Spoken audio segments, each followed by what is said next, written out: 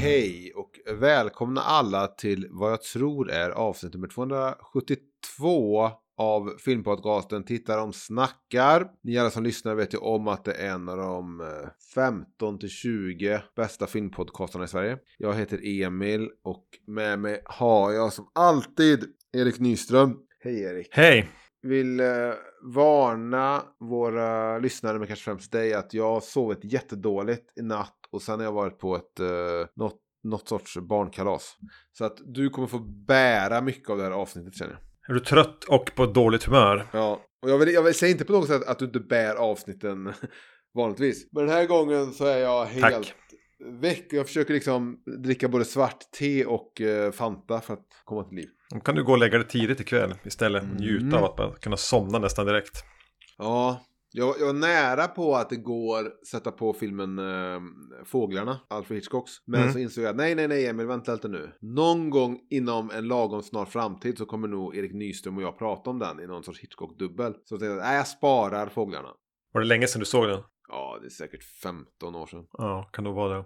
Det känns som att när man var yngre så var det som att man, av Hitchcocks filmer så såg jag nog den mest oftast. Och det var ju ändå inte ofta, men den och Psycho var de man såg. Ja, men exakt. Det var de som dök upp på tv. Alltså hur ofta gick Ta fast tjuven på tv? Nej. Och hur ofta gick Fåglarna? Jag minns också att jag såg Marnie. Matinétid på SVT en gång. Den fanns också att se. Men de där, jag får avvakta med dem då, eftersom vi kommer nog någon gång prata om dem. När du väl råkar ta tag i det där. Att gå till vårat Hitchcock-race. Hur som helst. Så vi kanske gå till dagens avsnitt. Vi ska prata om någonting från 90-talet för en gångs skull. 90-talet är fantastiskt, bäst film. Och vilken film är vi ska prata om? Vi ska prata om Brian De Palmas Mission Impossible från 1996, va? Jag skulle säga att den kom 96, ja. Kom kanske uppföljaren sen tvåan, år 2000 kanske. Och så kom trean typ 2006, kan det stämma? Ja, det är de tre jag sett i alla fall. Jag minns väldigt lite av... Är det trean som Philip Seymour Hoffman är bad guy? Ja, så jävla bra. Jag såg ju den här då 7:e filmen på bio. Den som går nu, så att säga. Och efter det så vill jag se om den här filmen. Så vi har sett om den. Och i samband med att jag såg om den här filmen såg jag även 2an och 3an. Jag vet inte om det kommer dyka upp i diskussionen. Men det var ändå kul att återse de 3. Sen då när jag hade sett klart 3an så gick typ 4:e filmen Ghost Protocol gick igång så automatiskt efteråt. Direkt efteråt på streamingtjänsten som jag brukade. Och direkt var det sån otrolig... Alltså man märkte typ att det var en övergång mellan, du vet, 3an som var visuellt jävligt snygg, fotad på film. Det känns bara film. Och så kommer man till Ghost Protocol och känns det genast stelt, digitalt, generiskt. Och det har sen... Vilket år kom den? Jag vet inte, det är den med Mikael Nyqvist. När kom den? 2011 kanske? 2000 tidigare kanske? Ingen... Nej, men det känns bara som att alla filmer efter Mission Impossible 3 känns som att, och vi kommer inte nämna dem nu i diskussionen, men det känns som att alla de är väldigt generiska, man blandar lätt ihop dem, det känns inte samma liksom, det finns inte samma avtryck av filmskaparen på dem, som ändå finns i de 3 första. De Palmas, sen kom John Woos, som är väldigt John Wooig på gott, men väldigt mycket ont. Och sen kom J.J. Abrams då, 3an, som jag tycker är outstanding visuellt och liksom klippmässigt. Och... Jag borde se om 2an och 3an då kanske, bara för att... 2an är någon anledning lite svårt, hade jag svårt att ta mig igenom, för att man ledsnar lite på den filmen. Ja, det enda jag minns är att han kastar hans tvåbudsmeddelandet på ett par solglasögon och kastar dem. Ja, precis. Så sprängs de. Ja, men testa 2an, men även om du ger upp 2an efter en kvart, en halvtimme, så tycker jag ändå du ska fan se om 3an. Ja, jag brukar inte ge upp filmen. Nej, det är inte sånt. Jag borde kanske göra det oftare. Det finns nog ingen film de senaste 10 åren som jag inte känt så här för att ge upp någon gång under filmens gång. Idag ska vi prata om Mission Impossible från 1996. Brian De Palma. Har vi någon sorts kontext eller, till filmen? Det var en jävla hype runt den. Det var det. När den kom. Som jag vill minnas. Soundtracket var väl en jättehit. Så man är med på trackslistan.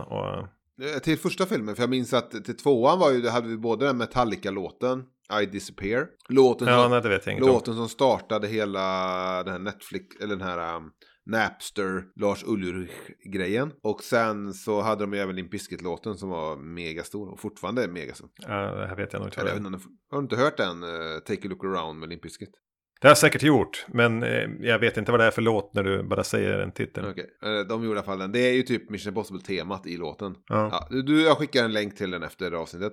Hur som helst, du säger att även musiken till första filmen var hypad. Den var på topplistor och sånt. Som jag minns det. I alla fall i Sverige. Att det är en liten upphottad version av det klassiska. Ja. Gamla 60-tals. Har Sverige haft någon speciell relation till Mission Impossible-tv-serien som vi hade till High Chaparral och sånt? Nej. Alltså, visst finns det 2 serier också? Det är en från 60-talet eller någonting. Och jag så gjorde det en revive på 80-talet. Som är den jag minns att jag såg. Ja, jag minns det var som det och A-Team och Airwolf. De gick väl i typ samma block nästan på tv. Ja, men jag minns dock inte. Jag minns att jag har sett Mission Impossible.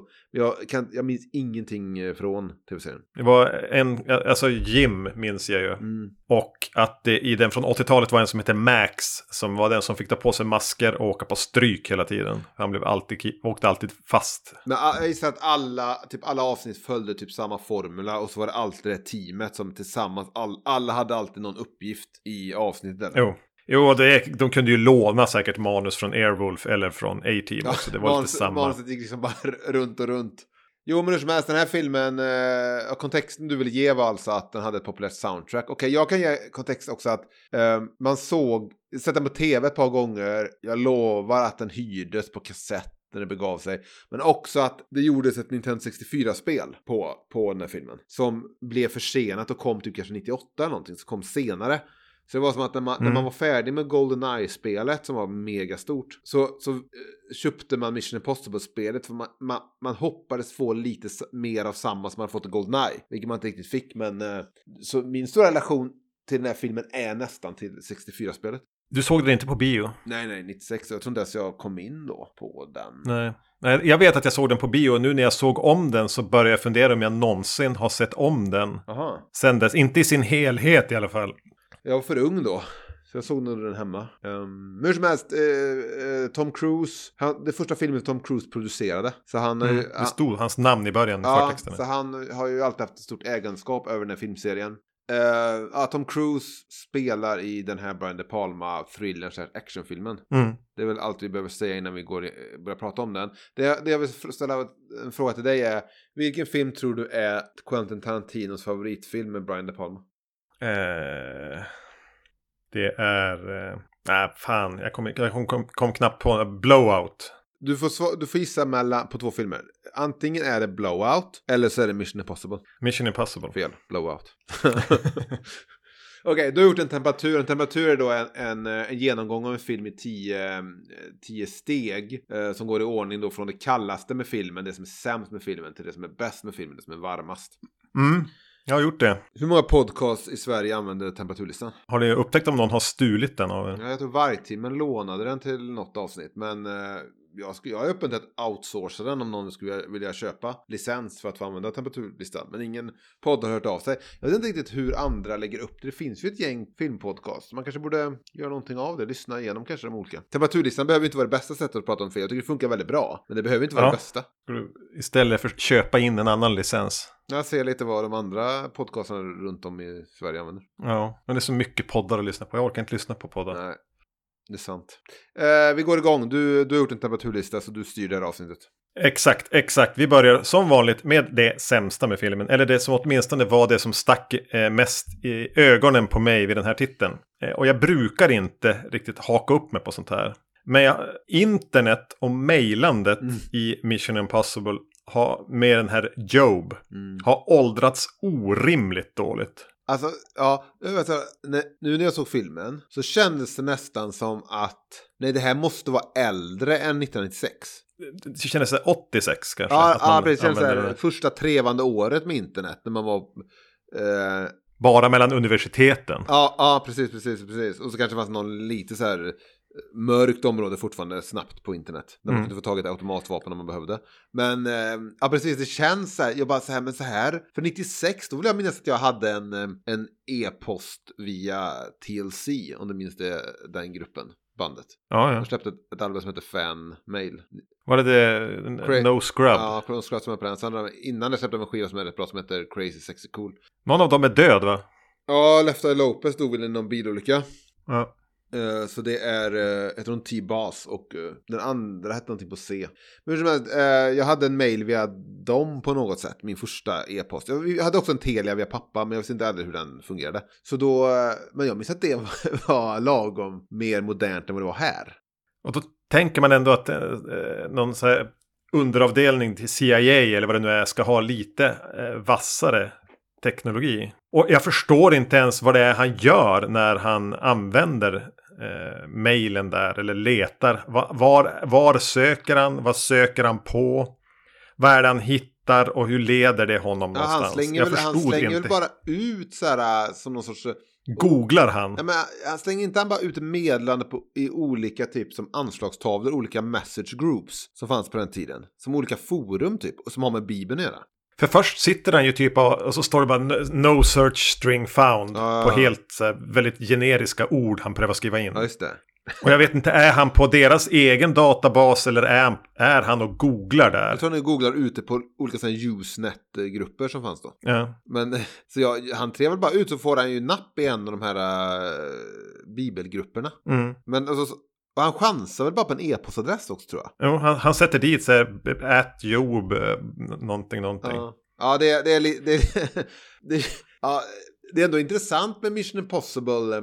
Då tror jag, 96, då tror jag de var typ lagom i nutid med tekniken.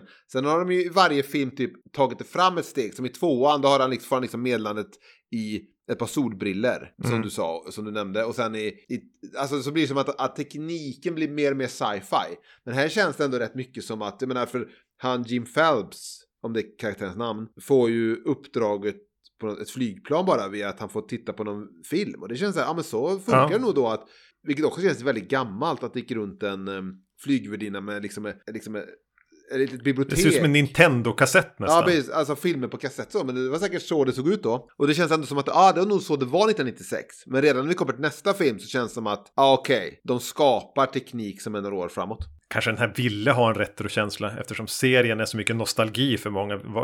Ja, kanske. Jag vet inte. Att det ska kännas lite ihoptejpat och... Alltså är inte Brian De Palmas och science fiction-ig, så han var väldigt så här, hur funkar det? Lär mig hur en e-post funkar så gör vi någonting i filmen åt det hållet. Ja, jag hade så svårt att ta det på allvar. Att det blir ändå några viktiga plotpoints som ska ta sig vidare.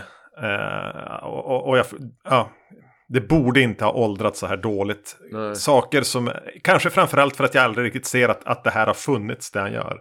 Vågar du se filmen Nätet som väl kom typ samma år nu när du sett den här? Såg också på bio. Ja, den känns också väldigt, väldigt gammal. Det är inte någon diskett och... Det är då hon blir... Nej, jag blandade ihop den lite grann med en Keanu Reeves-film som kommer... den kommer senare. Du menar den men när han... med Morgan Freeman? Nej. Jag vet inte vad han... Det är någonting med att någon har uppfunnit hur man kan typ utvinna energi ur vatten. Det är den. Där. Jag såg om den för inte så länge sedan. Det är med Morgan Freeman. Den heter typ Chain Reaction. Ja, jag blandade ihop dem. Ja, men de är ändå lite samtida. Och sen har ju Keanu och Sandra en relation sen Speed. Ja, just det. Det är så min association går. Daterad teknologi i en spionfilm. Men varför tycker du det? Tyckte du med att det var tråkigt att titta på det? Tyckte du just att det var gammalt 2023 som var ett problem i filmen? Ja, men som jag försökte säga tidigare, jag kanske inte riktigt lyckas formulera det. Jag har ju inga problem med att se en film som utspelas 87 och tänka in tekniken de använder då. I att, ja men det är 87, det är den tidskapsel det är där. Men den här tekniken känns påhittad och föråldrad, alltså från att vara 96. Det är inte 96. Nej. Och jag förstår heller inte riktigt vad han gör. Och jag tror inte De Palma, eller kanske inte De Palma som har skrivit den, riktigt heller vet vad de gör. Utan det är något med internet. Det här var väl De Palma verkligen en gun for hire. Det här var väl inte något hjärtebarnsfilm från honom, eller? Nej, han fick nog bara en fin check. Ja, alltså läste jag inte någon rad om att han tog gigget för att han ville ha en hit. Han ville göra en hitfilm. Men har Brian De Palma gjort någon actionfilm före eller efter nu? Ja, men vad heter den? Untouchable, så väl, kanske inte en renodlad action. Inte det mer thriller-drama? Ja, det var länge sedan jag såg den också. Kanske inte en sån här typ av actionfilm. En James Bond-film. Ja, jag går upp till punkt nummer 2. Ethan Hunt ska inte ha föräldrar som susar förbi i rutan på tv och har fått en stor insättning på sina konton. Varför inte? Han är på något vis en sån, alltså, deep undercover spion. Men alla vet vem hans föräldrar är. Jag tänker de har slarvat någonting med att skapa hans agentpersona. Jo, men betänk att den onda här är ju hans chef. Som väl borde kunna kolla i någon... gå till ett filkabinett eller vad det heter, och ta upp Ethan Hunt och titta och se hans riktiga namn är hans föräldrar. Men framförallt att han ska ju bara vara den alltså, hjälten utan historia. Han ska ju vara Clinton som rider i cowboystaden. Visst, det kan jag förstå, men det tråkiga är ju att Tom Cruise typ är det i de här filmerna. Och det är det som blir så här, det blir kul att kolla. Vi kan jämföra med den senaste film nummer 7. Ja. Att det blir så här, det kan vara kul att kolla på olika så här action set pieces. Och se så här, hur gör de biljakten i en europeisk stad i just den här filmen. Men problemet med filmerna är ju också det att han är helt anonym som karaktär. Att man vill inte riktigt se honom få en kärlekshistoria för att han är någon sorts asexuell bara actionfigur. Och med till skillnad från typ i Bourne-filmerna som är snäppet mer grundade och att man ändå kan känna någonting för Jason Bourne att det är en riktig människa kött och blod, men de här är samtidigt inte lika fantasifulla och typ charmiga som i Bond-filmerna där vi också får typ en actionfigur men som har lite one-liners och är väldigt charmig att titta på. Här är nästan mellanland där man sitter och tänker så här, det är inte kul att kolla på Tom Cruise för att han är inte på riktigt. Han lyckas väl som bäst vara på riktigt i film nummer 3 där han har en flickvän och hon involveras i storyn. Men problemet där är att man nästan får se som en isolerad film och försöka skapa en person av kött och blod för den filmen och då blir den riktigt bra. Men Ethan Hunt som karaktär är ju egentligen en robot. Och då blir det märkligt att hans föräldrar ska susa förbi på tv i 17 sekunder.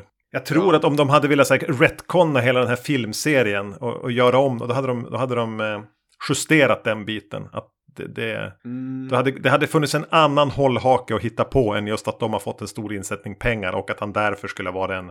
Det känns lite Mission Impossible kanske precis, det känns lite mer Jason Bourne kanske. Och att det är samtidigt så hastigt hanterat. Det är inte så att han ringer till sina föräldrar eller försöker lösa det här eller åker dit eller att de får ha någon.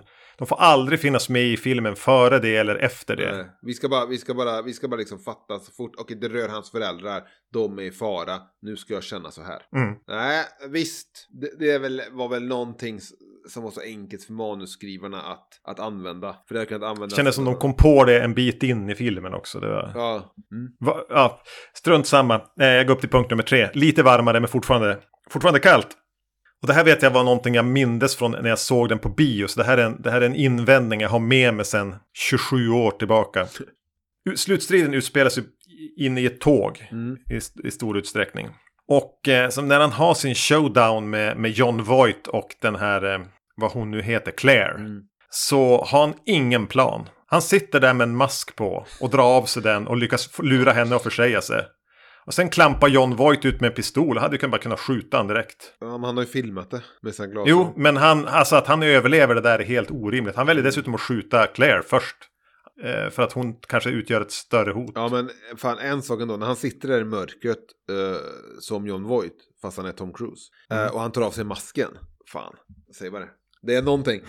Ja, men där blir man bara jävla. Jag tycker ändå det är rätt bra. Och när han kommer tillbaka, Jon Voight och allt. Ja, men det är någonting. Men okej, visst. Men det fan, mycket av de här filmerna är ju, det är nästan blivit en grej det där att jag har ingen plan, men nu hoppar vi ut ur flygplanet här och så löser vi det på vägen ner hur jag ska landa.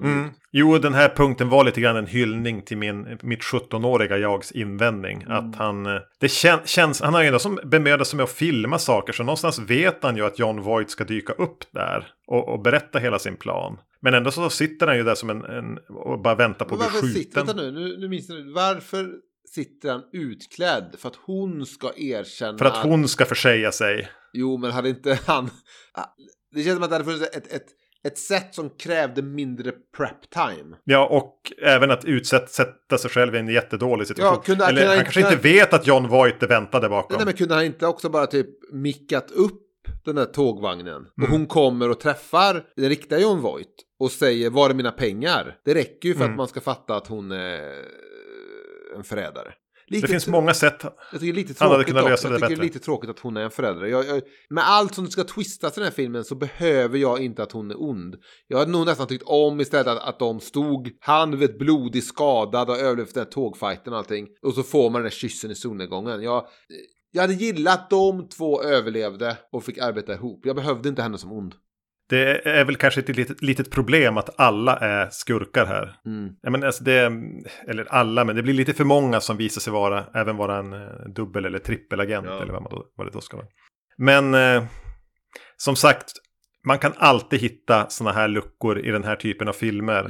Men jag minns att det var någonting jag pratade om 96. Så jag ville hedra den gamla invändningen. Ja. Det var alltså en hyllning. Genom att ge den platsen. Det var en hyllning till Erik.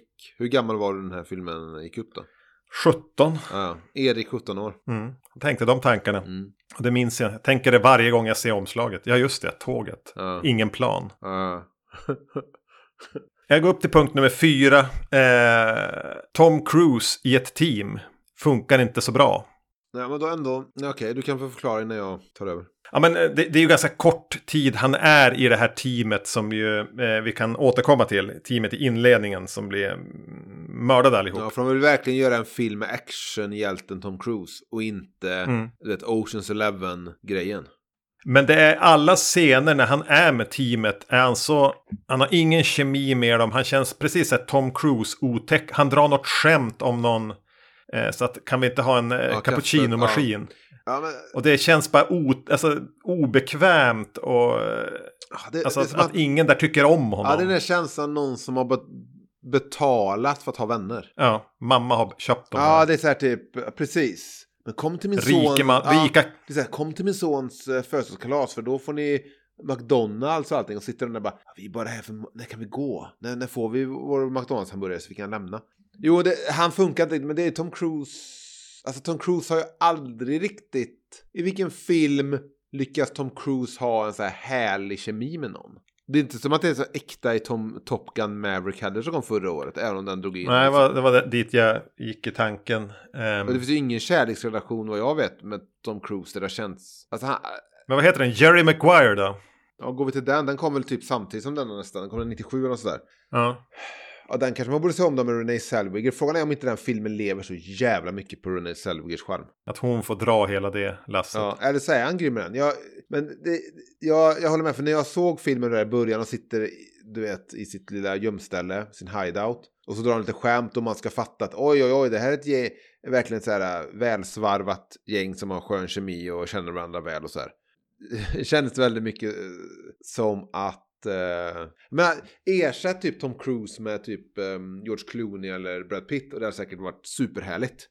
Men Tom Cruise har något så här robotlikt över sig. Så att han inte riktigt är mänsklig. Och lite en manisk robot. Alltså body snatcherigt, du vet. Någon som försöker vara människa. Man blir inte bättre eftersom man har sett så många intervjuer där han är så här gapigt obehaglig. Nej, och visst, och det är kanske färgen också, men alltså det är så här, det är nästan som att filmen vill döda hans team. För filmen typ inser att det här funkar inte med honom i teamet. Så nu måste jag kalibrera mig till en film som fungerar. Och ändå rekryterar han ett nytt team nästan direkt. Fast de är lite färre personer. Ja, och sen så ska han ha ett team i varje film. För att det är ändå så Mission Impossible-filmer. Eller Mission Impossible som format fungerar. Men det är ändå alltid Tom Cruise som sagt som har betalt. Vars mamma har betalt på något sätt för att han ska ha 2-3 vänner. Det är ju ganska skönt att de försvinner tidigt då. Och det kan leda mig in till punkt nummer 5. Ja. Som jag vet frågestunden. Vi kan koppla av här. Och bara prata om det här lite grann. Vi behöver inte tycka så mycket. Men lite twisten i den här var ju att man visste att Mission Impossible handlar om den här tight sammansvetsade gruppen professionella som har gjort 100 uppdrag och ska göra sitt 101. Och det som händer är att de går rakt in i en fälla, alla blir mördade och ledaren Jim visar sig vara en förrädare. Jag tror att det var någonting i det som störde mig när jag såg den 96. Att jag vill ju ha teamet. Varför göra så här? Varför ta en franchise som är så förknippad med lagarbete och göra det till alltså, Tom Cruise action spektakel i solo. Jag vet att våra gemensamma bekanta Seth känner samma i filmen. Att de dödade han Jim. Det hade ju varit på något sätt lite punkigt att ha gjort det i film nummer 2. Teamet vi har lärt känna i första filmen dör i början av 2:an hade varit någonting. Det här känns mer som att Tom Cruise vill göra en actionfilm. Han vill vara actionhjälten. Och så av de manus han hittade på skrivbordet hos Paramount. För jag tror det är Paramount som gjort filmen. Så valde han det här. För jag menar, jag tror det har varit en roligare film på många sätt om det mer var en Ocean 11. Att det bara var det här roliga. Vem har på sig mask, vem har inte på sig mask. Hur ska vi ta oss in i det valvet? Hur ska vi göra det? Hur ska vi göra det? Det var skitkul om man hade haft... Och Emil Estevez 1996 var nog inte fel i en av rollerna i det själv. De hade kunnat ha typ så här, du vet, Breakfast Club-gänget. Alltså rakt av och bara okej, ni är nu Mission Impossible-gänget istället. Men för det måste ju vara menat som en stor fint väldigt tidigt i och med att de ändå har castat lite namn. Ja, det är väl lite, det är väl lite som de dödade Steven Seagal i Besluten om återvändo. Ja. Eftersom de dödade liksom John Voight, Kristen Scott Thomas och Emil Estevez. Ja. Så det är väl på ett sätt lite... Jag ville ju inte ha Tom Cruise i ett gäng, förstod jag ju ganska tidigt. För jag tror det hade varit ganska plågsamt att se den där. Det kanske inte, alltså många tycker nog om Ethan Hunt och många tycker om Mission Impossible-filmerna. Men det kanske inte skulle ha varit Tom Cruise. Kanske inte. Nej, men då hade man ju varit tvungen att göra en annan typ av film. Och sen har ju aldrig den här... teamsgrejen fungerar de senare filmerna heller. Så att det enda man kan göra det är väl liksom att reboota allting när Tom Cruise inte är med längre. Och göra det mer till någon sorts Ocean 11-igt. Eller så låter man bara bli. Ja, man kan ju sätta på 80-tals tv-serien istället och försöka känna lite nostalgi. Det går ju också. Ja. Det kan jag säga, i någon manusversion där tidigt så var det ju teamet från 80-talsfilmen som de skulle ha i början som dog. Alltså den casten? Ja. Det kanske var det. Det stör mig att jag kommer inte ihåg vad han heter. Han som spelade Jim Phelps flera gånger. Var det Landau? Nej, det var det inte. Men han hade någon roll, eller hur? Martin Landau. Ja. Han kan ha varit med i den gamla serien. Okej, jag tror att han blev erbjuden att ha någon liten roll, men tackar nej. Ja. Jag tror jag ser personen framför mig i huvudet som du pratar om. Men jag kan inte namnet. Men jag vet, tror jag, grått hår, eller hur? Snedbena, runt ansikte. Sträckt i mun. Ja, ointressant. Men gick du på att John Voight var snäll när du såg 1996? Han känns ju inte så jävla sympatisk. Och vet, i början där när man ska tro att han har dött.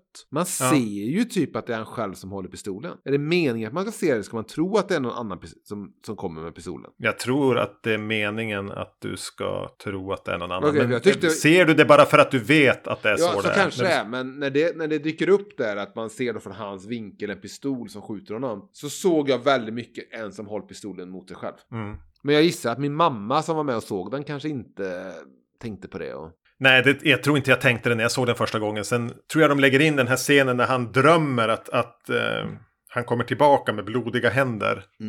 Det har de lagt in för att alltså, man drömmer ju inte att en karaktär kommer tillbaka som faktiskt sen kommer tillbaka. Jag tror att de la in den scenen för att göra det mer tydligt att han var död. Kanske. Men det är ju svårt att se John Voight den här, alltså på 90-talet när han kommer tillbaka som något annat än lite skurkig. Det är det jag menar. Jag tycker kanske sen är det också att man vet om att han är en osympatisk människa. Och då kanske man läser in det i den karaktären. Vad har John Voight gjort för dumt då? Han är väl så superhöger och... Ja, det är han säkert. Han har ju lite... Han och James Woods och några till är väl så här vidrigt höger. Ja, och Arnold. Nej, Arnold är sympatisk höger och vill rädda världen. Kommer att göra det en dag också. Har du inte sett dokumentären om honom på Netflix? De pratar lite om det när han är ju republikan, men han fick ju mycket demokrater med sig och så här, under sin tid som guvernör. Det är det som är farligt med att sätta kändisar på sådana där positioner. Att då får de med folk som egentligen röstat åt ett annat håll bara för att de gillade kommando på 80-talet. Ja, men fan. Man gillar ändå Arnold. Ja, han är ju lättare att tycka om kanske än Jon Voight. Punkt nummer 6. Tänkte spegla min punkt nummer 4 lite grann här. Får jag bara säga, är det fingervarmt nu eller? Det är väl fingervarmt. Man vill fortfarande inte liksom bara hoppa i. Nej. Men man kan vada ut utan större problem. Här satte jag ändå Tom Cruise solo. För han har något slags, jag nämnde det tidigare, den här maniska forcerade känslan fungerar ju när han som vägrar ge upp. Han bara kör på själv och svettas och hänger över ett golv och springer längs gatorna och, med uppspärrade ögon. Om man tänker att den här mannen kommer inte att ge upp. Man är väldigt trygg med honom. Ja, han är ju någon slags leading man och han har ju som tvingat sig själv in att bli en actionskådis också. På ren och skär vilja så har han Ja, men samtidigt vet jag inte om jag behöver honom som, du vet, någon sorts Leonardo DiCaprio-skådis. Eftersom han har det lite omänskliga över sig. Ja. Så det är svårt om man inte bara spelar en tulp i varje film. Eller du vet så här. Han är ju skitgrym typ i Collateral och sådär. Men där behöver man liksom inte se honom ha en... Det är lite likt Arnold, du vet. Arnold ska spela någon som har en hustru hemma och sånt. Det funkar inte. Ja, Arnold är som en asexuell bara actionfigur som man vill... Du ska inte ligga med din äckliga Jamie Lee Curtis. Nej, precis. Han är som ett djur man ändå vill ska skydda en, du vet. Som en björn som ska skydda en. Men ja, precis. Man kan inte ha liksom, vanliga relationer eller du vet... sitta på något kvartssamtal med något barn. Han kan liksom inte vara pappa, han kan inte vara make. Han kan däremot ha någon så här, alltså den här rollen beskyddaren som han är i både Sista Actionhjälten och Terminator 2. Där är han skitbra. Den här sexuella beskyddaren. Och lite samma med Tom Cruise kanske. Ja, alltså med Arnold blir det bara det du säger att han känns som en rakad björn. Fan, du borde se... Du ska inte ha sex med en rakad björn, det är sjukt. Och det är lite grann med Tom Cruise blir det lite grann, ja men han är ju så manisk. Han känns ju liksom helt i sin värld och ska bara göra det här. Bara sluta kladda på han. Du får inte försöka sexualisera han. Eller han förstår ju inte sånt ändå. Nej, men du borde fan se ändå... Mission Impossible 3 tycker jag ändå han i den här rollen lyckas bästa skådespelaren ändå skiten ur även dramatiska scener, vill jag säga. Det är fan, den filmen är fan jävligt bra. Jag måste nog se, så jag har sett alla de 3 första i alla fall. Sen kanske det är värt det. Kan man lämna den här franchisen? Ja, resten är allting, det är bara generiskt efter det. Även om, jag menar, på bio blir man inte så missnöjd med att se de här häftiga actionscenerna och sådär. Men det blir bara, du vet, ny skurk som gör typ samma sak. Luther återvänder i alla filmer plus någon mer. Simon Pegg är med alla nu. Och så är det Tom Cruise springer. Jag såg något klipp där de ska göra någon stunt i nya filmen när han kör med någon motorcykel ut över ett stup eller vad det är. Och Tom Cruise vägrar ju använda stuntmän och sånt. Ja. Och Simon Pegg står typ och har ångest varenda jävla gång. Varenda jävla gång ska jag behöva genomlida det här. Han går in i den rollen och liksom leker, jag förstår. Jo, men det är också en grej nu då att han ska göra en stunt i varje film. Och visst, gör det du. Gör det du för att hantera ditt åldrande. Jag tycker dock han borde låtit, för det pratade vi om efter vi har sett 7 nu på bio, att fan, han hade ju fortfarande kunnat låtit håret vara grått. Ja, och Ethan Hunt borde väl åldras han också. Ja, jag menar det, han kan alltså Tom Cruise ser ju ändå fortfarande bra ut, men fan, det börjar ändå bli, det färgade håret syns mer och mer ju äldre man blir. Det så fan, låt det bara vara grått, du är fortfarande Ethan Hunt även med grått hår, Tom. George Clooney klarar det ju så. Ja. Samma med Arnold. Där är också Arnold, fan låt håret gå grått nu. Ja, det ser bara konstigt ut. Ja, här har också fått det gubbtunna håret. Ja. Jag har gått vilse i min lista här eftersom jag har sorterat om. Det där var punkt nummer 6. Det var Tom Cruise. Punkt nummer 7, ja men vi var lite inne där. Det var ändå startskottet på en franchise som lever nästan 25 år senare. Nu har jag inte sett de senare av dem och jag bryr mig inte speciellt mycket, men det är lite kul att det får finnas en action-franchise som får komma med en film vart 4:e år eller vad det nu är. Som röner vissa framgångar, inte är Fast and the Furious. Nej, men det är så skum licens för Mission Impossible, om man tänker tillbaka på tv-serier och sånt. Att det blev liksom en av de stora actionfilmserierna är lite så här, de har ju verkligen liksom töjt på licensen och verkligen dragit den ut. Ja, men det har ju ingenting att göra med ursprunget längre. Nej. Utan det har ju som vuxit till att bli något helt eget. Och det är inte så att de som går och ser de här senaste Mission Impossible-filmerna bio, man ska ju inte tipsa dem om att liksom köpa tv-serien på DVD. Nej. Så på så sätt är det ju, och det är ju helt liksom Tom Cruise som har skapat det där. Det är hans egotestamentet i eftervärlden. Men sen har de ju också den här titelmusiken som ändå, du vet, i varje film. Det var också ändå det är ändå lite kul att se en ny Mission Impossible-film på bio för att de låter de där förtexterna vara kvar. Ja. Du vet, den här jävla stubinen som bara brinner och sånt. Det har fan något ändå som är så här, fan nu känns det lite retro och kul. Det är ju ett grymt theme. Det enda tråkiga är att ofta i de här snabba montagen visas det är ofta typ klipp från filmen vi ska se. Jag hade nog, om tid och budget fanns, filmat liksom äventyren vi inte får se. Oj, vänta nu, där är Tom Cruise liksom i Arktis och gör någon, så man bara får se det i de här snabba klippen och det är inte med i filmerna. Ja, att det händer grejer mellan filmerna. Ja, det har varit lite kul. Ja, jag har inte riktigt koll på det i och med att jag inte har sett. Eller var det så i den här första filmen? Att vi får se scener från filmen? Jag tror inte det. Kan det vara så att det kommer först i 2:an? Jag tror det är med här också. Ja, så uppmärksam var jag. Jo, för jag tycker filmen är lite osnygg. För den börjar med en prolog eller någon sorts anslag. Där vi får med på ett tidigare uppdrag. När det sen ändå känns som att uppdraget i Prag är tidigare uppdraget. Mm. Och mellan där kommer någon sorts förtextsekvens, tror jag. Men den glömmer jag alltid bort. För jag tror att det borde börja kallt i Prag. Och så dör alla. Och där kommer låten typ. Konstigt på något vis att ha ledmotivet just efter att allt har gått åt helvete. Jo visst, men nu känns det som att de verkligen försöker fejka till. Som att fatta nu att det verkligen är Tom Cruise vänner det här. De har verkligen en historia ihop. Ja, nej, men det fungerar ju inte. Men för han kan inte vara i ett team. Därför är det bra att de delar av dem direkt. Ja, men jag tycker om filmserier. Jag tycker det är kul med franchise. Även om jag inte följer dem. Punkt nummer 8. Nu börjar det vara behagligt. Mm. Jag tycker om det småskaliga sättet den får utspelas i stora städer. Mm. Utan att göra en grej av det. Vi är lite grann i Prag. Och sen är åker de ju över till USA. Va? De är på Langley där. Men det är ganska isolerat och småskaligt och bara inriktat på just det som ska hända. Det är inga vykortsfilmer här, utan det känns ganska stramt och smått på ett sätt som... Men det känns inte så showigt, utan nej. Det är bara här för storyn ska framåt. Men jag vet att du brukar kanske inte tycka om det. Du brukar väl vilja bygga världen mer. Alltså det blir mer vykortsfilm skulle jag säga i och med kanske 3:e filmen. Andra filmen tror jag till största delen utspelas typ i Australien bara. Ja. Nej, men alltså det jag gillar här är väl att det gör att det känns lite mer som en thriller. Sen blir det mycket mer så här actionfilm och då ska det liksom vara biljakter och skit i de här europeiska städerna och sådär. Här känns det lite tajtare och lite mer thrillerligt. Jag har inget problem med det. Det brukar vara en kritik från din sida att jag tänker bara på att du inte gillar Freddy vs. Jason på grund av det. Jo, men det är men det här kan kännas väldigt billigt. Ja, vad fan, det är väldigt svårt att svara på vad gör Freddy vs. Jason, det känns billigt jämfört med att inte göra det när Brian De Palma. Jag får inte känslan att de ändå är i Prag. Ja. Det tycker jag är en ganska bra känsla för plats. Utan att... Den här festligheten de går på, vad det nu är. På ambassaden, ja. Ja, det känns inte så stort sånt. Alltså Freddy vs. Jason är väldigt mycket. De sitter i en van utan fönster. Någon skakar lite på vanen när de åker. Så att det ska kännas som att den rör sig. Sen är han på ett majsfält som känns inspätt inom. Alltså allt känns på så lite. Jag tror att det är en del av Freddy vs. Jason. För det är samma känsla i Chucky. Jag tror det är hur han Ronny Yu, om det är namnet på regissören. Jag tror helt enkelt det har typ med hur de ljussätter och så. Att det känns med syntetiska looken. Allt känns som det är inspelat i en studio. Jag tycker inte det känns som att det är inspelat i en studio här.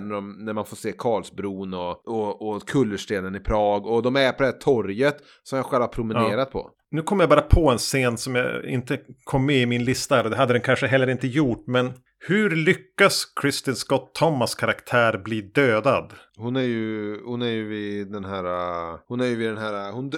John Reno dödade väl henne. Ja, men alltså med en kniv genom ett galler, när hon ser en annan person bli knivad genom samma galler, så går hon alltså så nära att hon själv blir det. Ja, just det. Ja. Och hon ska vara någon topptränad. Det var där jag förväntade även nu att det skulle vara någon twist, att hon var inte död eller något. Alltså. Eller att det var någon annan som hade dödat henne. Eller, Jag hade glömt av det där att Jean Reno var också skurk. Jo, det hade jag glömt. För jag tror nästan, man får ju se typ en hypotes, alltså visualiseras Ethan Hunts hypotes om vad som hänt. Jag trodde det var en hypotes, alltså att kan det vara Jean Reno som varit med och dödat henne? Jag fattar aldrig först. Det kan inte stämma, men sen visade det sig att nej, det vi såg var nog verkligen. Och hur han kan härleda det till Jean Reno förstår jag inte riktigt heller. Och visst måste det finnas otroligt många personer att rekrytera för både Jim och Ethan som inte är... Ja, de gör det lite Star Wars-litet, du vet. Allt handlar om Skywalker-familjen. Allt handlar om de här 4 personerna som utgör IMF. Ska en film utspelas i Europa och under andra halvan av 90-talet, så tror jag det fanns någon klausul om att Jean Reno ska ha en roll. Kul att se honom ändå. Ja, men man gillar väl alltid. Lever han fortfarande? Jag har sett honom i någon sån här reklam på YouTube eller någonting för typ, alltså, du vet, hjälp svältande barn i Afrika. Jag vet inte om han har bytt. Om man gör det i egenskap av skådis, lyfter den frågan, eller det är problemet. Eller har man på något sätt gått över och jobbar typ. Är han sig lik? Ja, han såg äldre ut. Han måste ju vara över 70.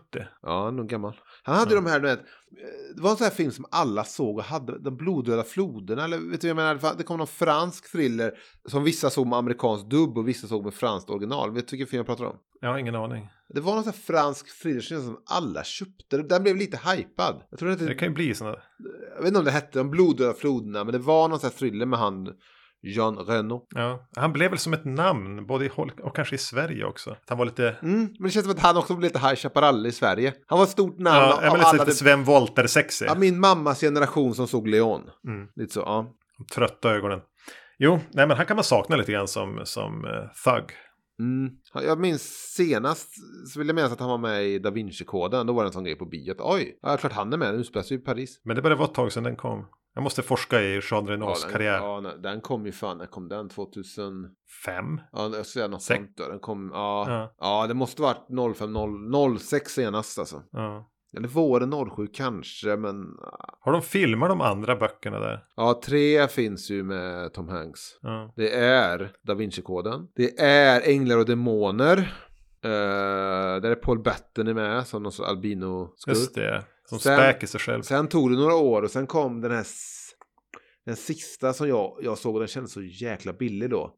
Den heter... jag minns inte nu vad den tredje heter, men jag minns att den kändes alltså, som att det var för sent. Den kom liksom... Ja. De skulle ha kommit som Harry Potter-filmerna där nästan. Kom i kappböckerna i princip. Ja, men fan. Trist skit. Ja, gud. Jag går upp till punkt nummer 9. Ska tillbaka till tåget. Vi ska tillbaka till tåget. Jag ska bara släppa ut min katt.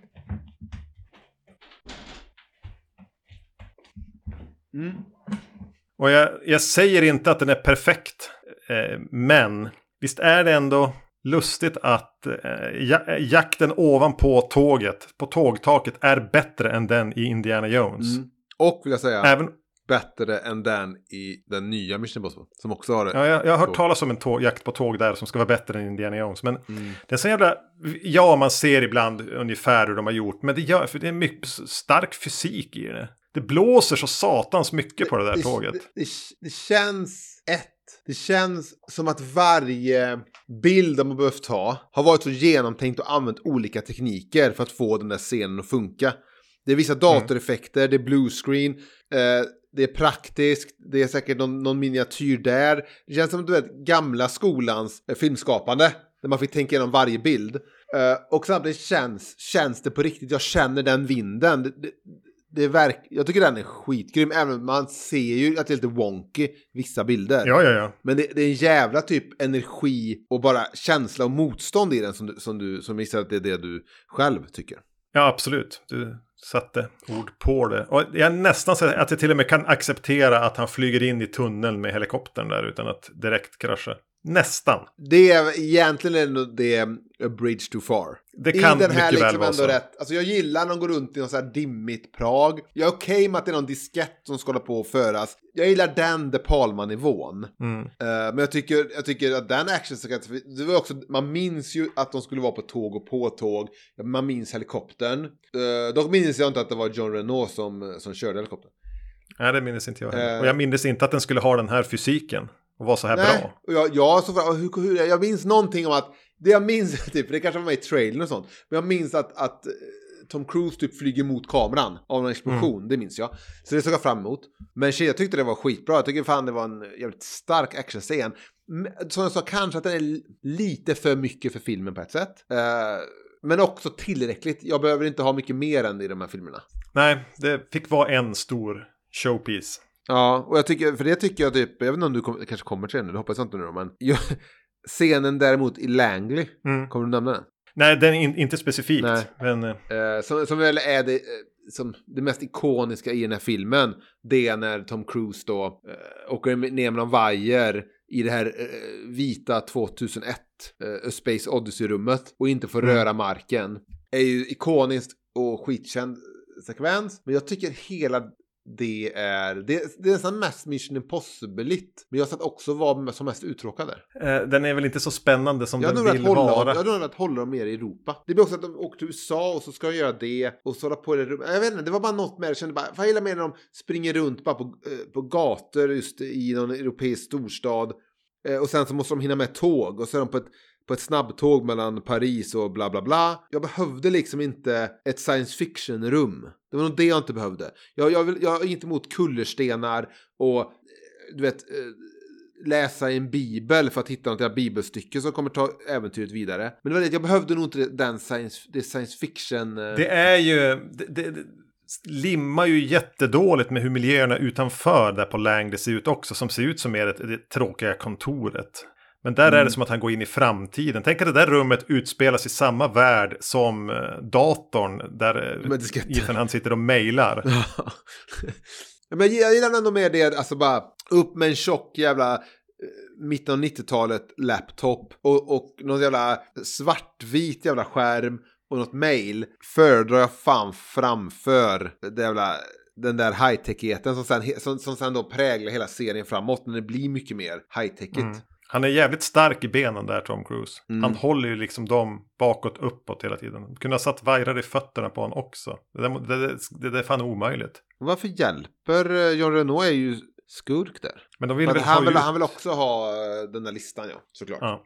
Men jag går upp till punkt nummer 10. Vi har nästan varit där. Jag tror jag vet vad det var. Får jag säga ett ord så ser man det är. Har du någonting med masken att göra? Jag har ingenting med masken att göra. Gillar du maskerna? Det är lite så här tvingat nu att de måste ha med en mask på något sätt. För att det typ står i någon sorts kontrakt för licensen att gör ni Mission Impossible så måste ni ha med masken. Nej, men jag tycker bara det när han drar av sig, Tom Cruise drar av sig, när John Voight drar av sig masken och blir Tom Cruise. Det är en sån jävla magisk jävla effekt, och de gör det ju i tvåan typ på säkert exakt samma sätt hur de löste det.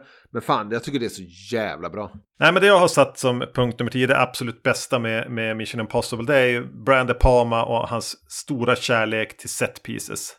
När han får sitta där och rita bildmanus och pausa, lägga ifrån sig pennan och gå och kolla på North by Northwest, och så går han och fortsätter att rita och tänker på vart kameran ska stå.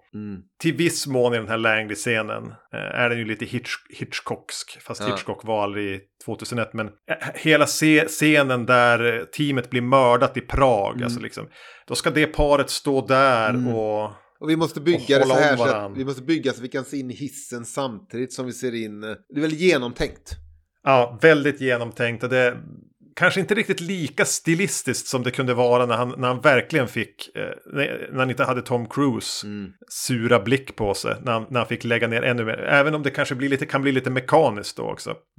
Men det är härligt att se liksom hur han har nördat in sig i exakt var kameror ska stå, exakt, och även hur man nästan klipp till när hon gör det, klipp till. Jag tycker det är jättehärligt att titta på.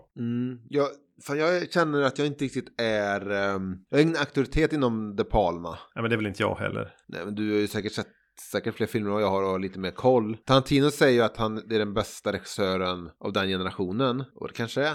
Jag vet inte. Jag gissar att många skulle säga Spielberg ändå. Scorsese kanske. Och vissa kommer säga Francis Ford Coppola för 70-talsfilmerna kanske. Men Brian De Palma är cool. Men vilken film borde man se av De Palma om man ska se någon? Men har vi inte redan sagt det kanske? Är det inte Blowout? Ja, det säger ju Tarantino. Ja. Jag tror jag skulle se den. Den har jag sett. Härjad John Travolta och en John Lithgow som psykopat. Ja, jag har sett den. Men den skulle jag kunna faktiskt se om, för jag minns inte den så bra. Jag har inte så bra koll på De Palma, men det känns som att det var Mission Impossible också. Att det var liksom hans sista stora film, eller? Jag vet att jag tror att han gjorde ju den här någon lite grisigare film med någon 8 i titeln. Jaha, super 8mm med Nicolas Cage. Ja, men är det den eller är det 8? Jag blandar ihop 8mm kanske inte. Var det han som regisserade Snake Eyes? Snake Eyes är det jag tänker på. Det är den. Jag blandar ihop den och 8mm. Men gjorde 8mm då? Någon annan. Sen gjorde han ju Femme Fatale med hon som spelade Mystique i de första X-Men-filmerna. Vad heter hon? Rebecca Romijn Stamos. Jag minns att han gjorde någon film jag såg nu med för inte så länge sedan. Det var med Noomi Rapace och Rachel McAdams. Har du med som väl blev Passion.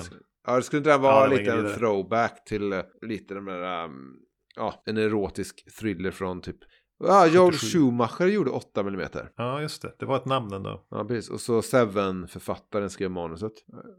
Men Snake Eyes var ju grym. Utspelar sig bara i den här boxningsarenan. Visst är det De Palma? Det borde vara det. Jag ska kolla.